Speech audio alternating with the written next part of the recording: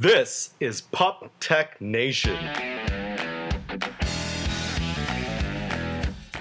the weekly show where we talk about the most interesting stories taking place in the publishing and technology world.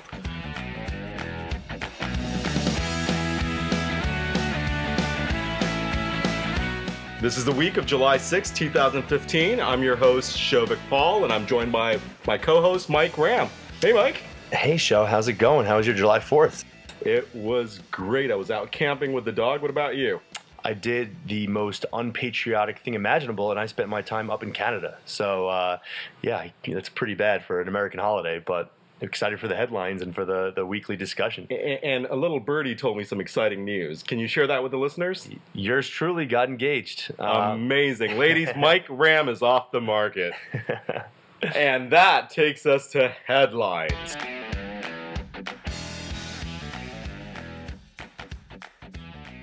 VentureBeat reported that Scribd acquired social reading app Librify for an undisclosed amount. Scribd, which offers a Netflix-type model for reading books, bought Librify last week to bring and introduce a social element to their users' reading experience. Mike, I spoke to an industry insider who told me that the rumor has it that Librify, which started back in 2015, had raised a seed round then and apparently ran out of cash and was having access or having issues raising future rounds. And that's what turned into this sort of short fire sales. I by the way, reached out to them and tried to get a comment and didn't receive anything. So this is completely, unconfirmed. Mike, have you ever used either of these? I haven't. My book reading is more linear in the sense that, I'll pick up a book once every few months and sort of crush it. I'm not that into the Netflix of the book world, but I know that those companies are doing really well. But it seems like this announcement is more about making the book social. So I don't know if being able to share comments to Facebook is really that big of a differentiator. Moving on, Rodale announced in a press release that they signed a deal with UTA, or the United Talent Agency, to create both scripted and unscripted videos across all media platforms.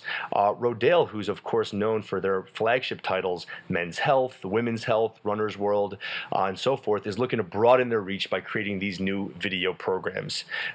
What do you think about this show? No, I mean, it seems really logical, right? Like these days, when I look at the type of content I see on TV, it's like either you have a reality show or you're nothing, right? No, but the truth is, jokes aside, look, there are some great channels out there that Nat Geo and Discovery and all of these. It just seems natural with Rodale's type of content with runners and all these sort of exclusive content for them to get into this. So smart move. Definitely. So moving on, Tech City News reported that the storytelling startup Lost My Name, that's the name of the startup, has secured $9 million in funding from Google Ventures and Greycroft. Lost My Name basically makes personalized storybooks typically for children ages 2 to 6. Where, according to their website, each book contains a different set of stories based on letters in a child's name. By the way, that's an unbelievable amount of funding to secure for a personalized book company, right? I mean, what year is this? It's a lot of money, and it's sort of an unproven space, and I love that we're trying to personalize. I think it is proven, right? Like, hasn't this been around forever? Right, but for children ages 2 to 6, it's sort of funny. They say they're going to personalize it based on the letters on the child's name. It's definitely an interesting investment, and I wonder how this will bode for a 3-year-old. Well, let's see. I mean, it's just an incredible amount of money, and congratulations to them. Forbes reported this week that Gannett announced in a press release that they've successfully completed the spin-off of their digital and broadcasting units into a new publicly traded company. The new company is going under the stock symbol TEGNA. That's going to be their broadcasting and digital businesses, while Gannett is going to keep their flagship name and trade under a different stock ticker.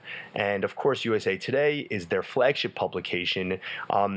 We've seen a similar move in the past, right? With Time Inc. breaking away from Time Warner, it seems like these massive companies are trying to almost ghettoize their more traditional publishing arms of their business into a separate company. What do you think, Sho? Is this because they're trying to sort of remove? I mean, publishing is a risky business. Do you think they're trying to create a separate segment? I don't know, Mike. I mean, it obviously seems to be some sort of a trend here, right?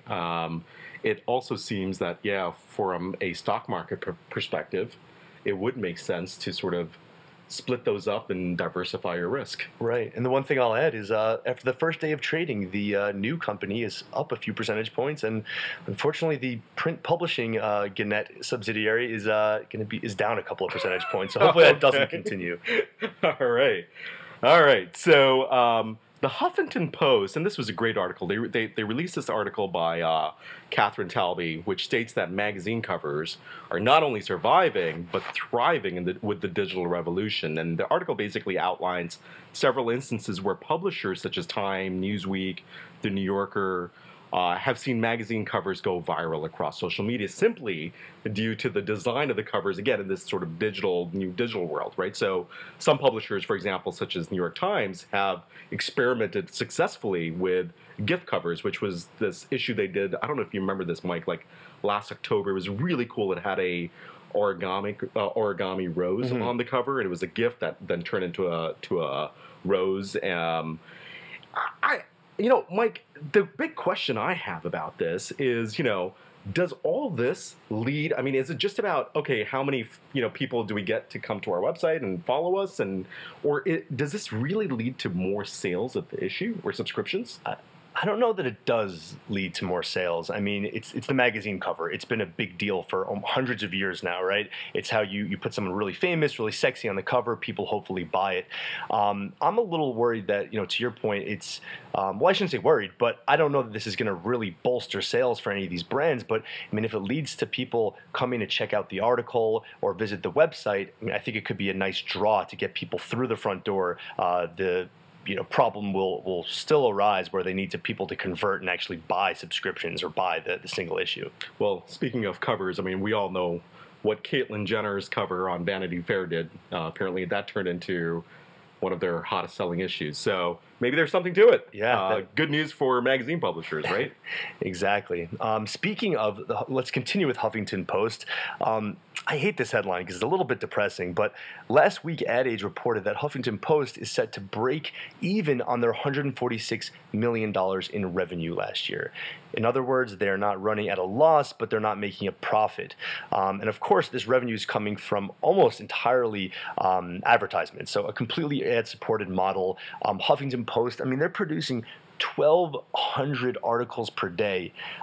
It's a scary thought to think that one publishing company could be producing that much content, could have that big of a brand name, and they're still not even making money. They're not turning a profit. What do we make of this? I don't know, Mike. I mean, I'm not surprised that they're not turning a profit. I mean, their expenditure and overheads must be pretty huge, but it's definitely worth noting that at least they're not running a loss, right? Mm-hmm. So moving on, Business Insider reported that Amazon has started helping brands make ads for their ebooks. A lot of people don't know this, but Amazon has this advertising business where they basically sell ads across Amazon.com and sites such as IMDb. And here what they're doing is they're coming up with or working with brands to essentially create ads in the form of for ebooks. This is interesting, right? Definitely. Like, is the whole book world going down the road of the magazine world where things start becoming free or subsidized with ads? Well, I don't think book publishers want to hear that, but it's interesting to note. I think specifically Amazon worked a deal with Land Rover. It was like an action-adventure story, and it's pretty weird / cool to see. You got like the e-ink. It looks like just a regular Kindle book, but it's a story that was designed by whatever agency Land Rover worked with. I think it's really cool. I mean, that's basically native content, advertorial, whatever, however you want to semantics aside. It's basically the brand developing a really great piece of content with their branding sort of meshed into it. And I think it could be really interesting to get book publishers involved in that type of ad model. Well, I just want to add, wouldn't it be interesting if, as an independent book publisher, let's say my book's not doing so well in terms of sales, for Amazon to be able to subsidize it with ad sales?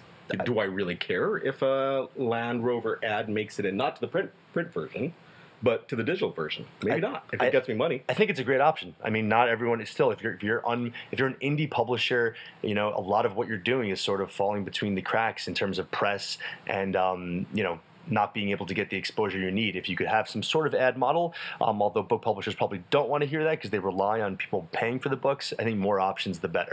Moving on, VentureBeat actually had an article this week on Camerama. So quick background, this actually isn't a headline. Forbes acquired a company called Camerama. They're a private sharing app back in March. A lot of people thought this was an acqui-hire, basically hiring for the technology and for the talent. But what's interesting is next week we're going to see Mark Howard, the chief revenue officer of Forbes, discuss at the Mobile Beat Summit the new ways that Forbes is trying to connect with millennial and mobile audiences.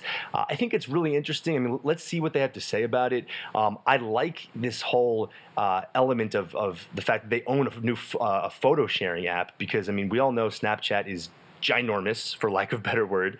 And if Forbes, who has their flagship 30 Under 30 summit that's coming up next October, if they could get these really high-powered individuals to start sharing photos and videos on something that Forbes owns and that's proprietary, I mean, they could sort of partake in this private sharing model or private photo sharing model that Snapchat has really cornered. What do you think about it, Joe? Yeah, I mean, listen, Forbes, I know a few folks at Forbes. They're really on the cutting edge when it comes to digital.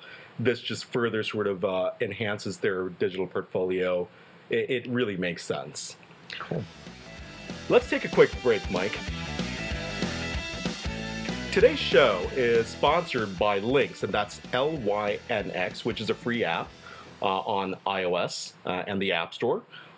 And so please go download it, first of all. Mike, you and I have downloaded this app onto our phones, and we've had some time to play around with this. I actually had this app on my device for a few months now. What do you think? I think it's genius. I mean, the whole essence of the app, which again, it's Lynx, Lynx, is that it gives you a way to share an article or a video or anything that's URL based. And the difference is, instead of me emailing you, like some article that we want to talk about, next week for our PubTech Nation podcast, you can links it to each other, and that creates a visual inbox where all these things I want to send you shows up in the app. And it really sort of, I mean, my first impression is that it's sort of decluttering my email inbox. I'm no longer SMSing people articles or emailing it to them. And it's a great way to share something with a select group of people. When I want to share an article with the world, I do it on Twitter or Facebook, but now I'm actually using Lynx to share with my coworkers and my friends. So it's a really great sharing mechanism. Great. I just want to mention Lynx, again, is a free app. It's available on the iOS App Store. Please go download it today. That's Lynx. And they also have a website, which is lynxthat.com, LYNXTHAT.com, lynxthat.com. Check it out.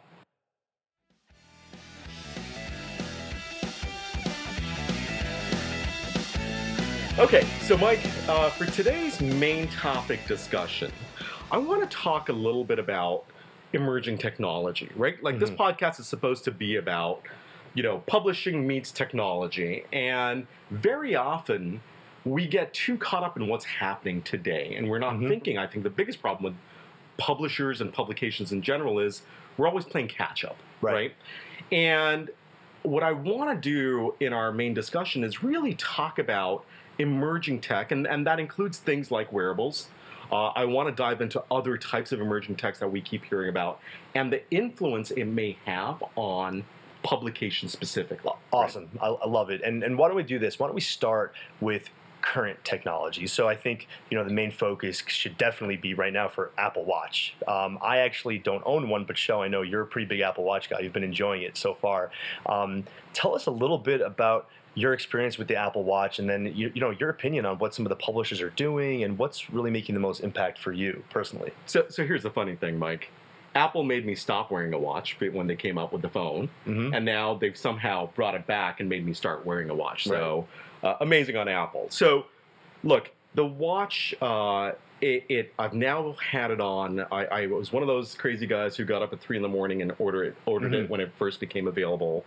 I've had it on for a while. There are obviously the messaging apps and those that I use really frequently. What I've started getting into are really testing out the publishing-related apps, right? So, for example, AP has an app where, and let me just back up one step. When I say apps, these are really extensions, right, that go on the watch. So what I mean by that is you download the app on the phone, and an extension of that is installed on the watch. So this isn't a native app on the watch, just so all our listeners are really clear, right? It's basically the watch doesn't have its own Wi-Fi or anything. It's connecting through Bluetooth to your phone, right? And then you're taking the information the data off the phone back to the watch. So it's still a little clunky as an overall experience. It takes a little while for things to load up. But the AP app, for example, when you load it up, it gives you a little picture, gives you the headline, actually gives you the entire article, right? Which is really interesting because I remember, Mike, like 10 years ago, I was in this meeting and they were talking about how now phones allow you to read books. And I remember thinking to myself, who in their right mind would ever read a book on their phone? Right? And here we are in 2015, and I mean, New York City subway, everyone's reading something on their phone, right? Whether it's an article or a book or whatever else. It's hard today to imagine that we'll ever be reading an entire book or an article or something on our watch. But maybe a few years from now, like, that's what we'll be doing. But AP has taken that model where they basically repurposing that content in full form. Which I can't, I think there needs to be a threshold. I know reading books on your phones, some people thought it was crazy. A lot of people do it today. I can't imagine, especially because my phone's always with me. I can't imagine really cruising through an entire article on my watch. But let me turn this around again. I mean, again, you being sort of the Apple Watch expert in this conversation, are any other publishers doing it where it's more of like a summary or more of a utility? Absolutely. So on the other end of the spectrum, you've got the New York Times. And the New York Times, basically, when you open it up, it gives you these 10 swipeable stories, and all it gives you is the headlines and a big picture. Visually, very light on the eyes, so sort of the opposite of reading this whole article with the AP extension, right? But it's just giving you the headlines. It's sort of like reading a little tweet, right? Right. In between, and quite frankly, the one I've been going to and using the most is the Huffington Post. Huffington Post blowing up on This Week's podcast. They're all over the place. So what does their extension do? So here's what theirs does. Sort of similar. It opens up and it says, do you want to read the top trending stories? Stories maybe you've saved and things like that, or regular stories. And when you tap on it, it gives you the headlines. It gives you a picture. Again, very visual, very easy to consume. And then it actually gives you the first couple of sentences, not even a couple, I wouldn't say like 1 or 2 sentences. And then it says, read the rest on your phone. And I think that is actually brilliant and probably the best way to go, right? I get a good summary of the story. I get a good visual of it. If I'm really interested, it'll basically pull it up on my phone and then I can read the rest. And I tried it, by the way, and I do it. You just swipe up on your phone and the story's just there waiting for you. So it's a really good user experience, and to me, like, it is going to be an experiment, right? At this point, it's too early to tell what users take on to, what works and doesn't work. But I agree with you, Mike. I don't use the AP app as much because I'm never going to read through the entire story on my little watch. But I don't know. Maybe in time, or maybe if it's a younger demographics, they may be okay with that. So let's think, before we move away from the Apple Watch, because it's such a hot topic right now. Especially, I want to re-clarify something. Show, when you said that iOS 9, you're actually developers are allowed to make native apps. I mean, that's really supposed to improve the loading time and really make these things more useful, right? Because that's a big problem right now. It seems like that it's taking a long time for these Apple Watch apps to work. People would just rather use their phone. So, what are really the main takeaways that we can offer publishers? I'll sort of kick it off. I mean, to me, I think the HuffPost model works really well because you got two factors: usability and monetization. And I think that HuffPost is kind of nailing both of them because usability, I think we're agreeing. I don't know that people are really going to want to read these long form articles on their watch. And from what you read online, I think most people do agree that they're not going to do long form reading on their watch. So it's not really usable to provide a really long form experience. And then monetization, correct me if I'm wrong, I don't think there's any way to actually run like a native Apple Watch ad yet. Not yet. Exactly. But you know that's going to come at some point. It definitely will. Yeah. But the reason, again, just sort of harness on what HuffPost is doing is they're giving me something that's usable, and then the fact that I can, swipe up and then have the story load on my phone, then they're now generating mobile impressions that they are monetizing. So to me, that's the right, for any of the publishers out there that are thinking about iOS 9, they're already dealing with this whole newsstand being removed, and they're trying to create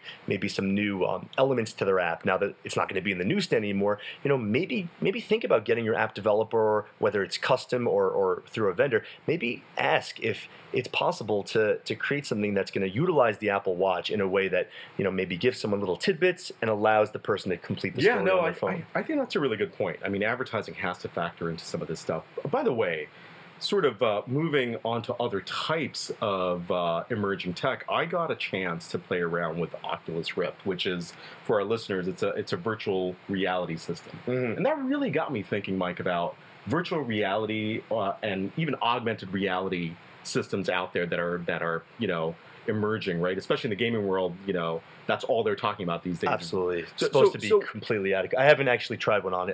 It's right? insane. It's insane. I mean, we'll save that for a different conversation about what my experience was like. It really is out of this world and very believable that you're in a different space. But where do you think this goes with publishers? Well, I mean, let's do a quick definition on some of this stuff, which hopefully our listeners find helpful.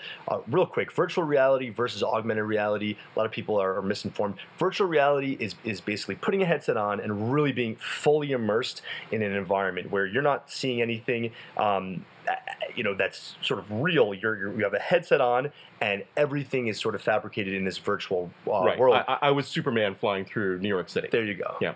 And don't worry, in the real world, you're Superman also. So don't worry. Augmented reality is actually taking what you're seeing in real life and layering on elements. The classic example is looking at a restaurant and maybe hitting a button and being able to see a little Yelp review on top of that restaurant. So I actually think that virtual reality is basically the whole VR world is talking about gaming, which doesn't really overlap too much with publishing. Augmented reality, I think, gets really interesting. Microsoft has been touting their HoloLens, which is supposed to be the premier augmented reality device. It's not out yet, but basically it's using holograms. I know it sounds crazy and futuristic, but it is coming. Using holograms where you can actually interact, sitting in your office and maybe seeing a video or perhaps reading a magazine right on your desk. That is something that I think is going to be unbelievably exciting. We never really got there with Google Glass. It didn't take off. I think what Google got wrong is that people aren't really going to want something that's on their face all day long, at least not yet. Something like the HoloLens, to me, I mean, come on, when we talk about screen sizes and how small our phones are, if I could have a hologram of an old school magazine or newspaper, and when I say old school, I mean just print, if we could fabricate that and have it be digital but feel like print, I would use that every single morning. Yeah, and it makes the user experience a lot more palatable, right? All the stuff that people complain about, not just screen size, but hey, this doesn't feel natural. Right. Swiping on an iPad or whatever else, especially with the older demographics, right? Now imagine just saying, hey, look, it's still going to be digital, but you're going to be sitting at your breakfast table having breakfast, and you're going to pick up this newspaper. It's just not there in real life, but you can actually pick it up. You can swipe through, read it. That might, really bring back this whole industry. and not just back, but I mean, really help it thrive again. I wish it Get was really out interesting. right now. I know. I know. I'm a huge Apple guy. There has to be a reason why I haven't bought an Apple Watch yet. Maybe I'm stupid and I should go get one. But once you create a hologram of a magazine, I'm in for that every single day. I'm excited. Amazing. By the way, I just also want to mention one other form of technology that we should keep an eye on as a publishing industry, or for anybody related to publishing, is self-driving cars, right? We've been hearing a lot about Google cars. Right. There was a recent article about, Uber getting into self-driving cars. What I've been thinking a lot about is with the emergence of, let's say, self-driving cars become a thing in the future, we'll have a lot more time to read. Right? In general, if I'm not driving, I can listen, I can read. It gets really, really interesting.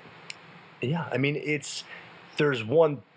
think we're still probably, how far away are we? I don't know. Self-driving? Apparently, we're like about 5 years away. Which I don't know. is crazy because it's not that long away. I mean, look, the bigger question is how long did it take for cars to get into the same road with horse and buggies, right, before running each other over? There's going to be a big transition. Right. But you are right. If I'm getting in my car and at my 25-minute commute and I don't need to be the person that's actually driving the car, it's going to leave more time for me to do other stuff. Then I think it's going to raise a lot of the same questions we ask every week, which is, do magazine publishers, do they focus specifically on the written word? Do they create podcasts? Do they create video content? I think the fact that more people are going to have more time than ever once these self-driving cars are out to be entertained in their vehicles and not pay attention to the road, it will be a great opportunity for publishers to deliver their content in one of these various form factors, be it written word or hologram or audio or even video. Great insight, Mike. All right, let's wrap it up for this week. One quick note I want to throw in. One of our listeners, Manoj Karki, wrote in about last week's in-depth discussion, which we had about iOS 9 and the impact on Newsstand. And he wanted to mention a correction, which I wanted to note out. No, this is great. No, this is great. We want more people, by the way. If you find things that you agree with, don't agree with, please do write into us. We're at PubTechNation, pubtechnation@gmail.com. And we love to hear about all the things that we've messed up. So definitely let us know. It helps us clarify things. And I think Manoj had a couple of clarifications. He had one in particular, which was we mentioned auto renewal subscriptions, and we didn't know if that was going to be allowed or not on once these apps come out of the newsstand and become standalone apps. And what he mentioned is Apple actually had lifted these restrictions on both newsstand, on non-newsstand apps. Okay. And that auto renewals and both that and background downloading is available on non-newsstand apps. So note to listeners who heard that last week. Thank you, Manoj, for that update. And thank you all for joining us today. This is a weekly podcast, so please be sure to subscribe to this podcast and listen in next week and every week thereafter. And again, to send us any comments, if you want stories that you want us to cover, please shoot us an email at pubtechnation@gmail.com. And again, our sponsor for the week was Lynx. Download the app for iOS. That's Lynx, Lynx. Check out the website, lynxthat.com. It's the best way to share content, and it's the best way to discover content. I found a lot of really good stuff on that one. I was bored this week, so check it out. And also follow us on Twitter. And be sure to like us on Facebook, where you can actually see all the links that we talked about in our headlines and read them in depth. Thank you so much. Mike, thanks as always. Great chatting show. See you all next week.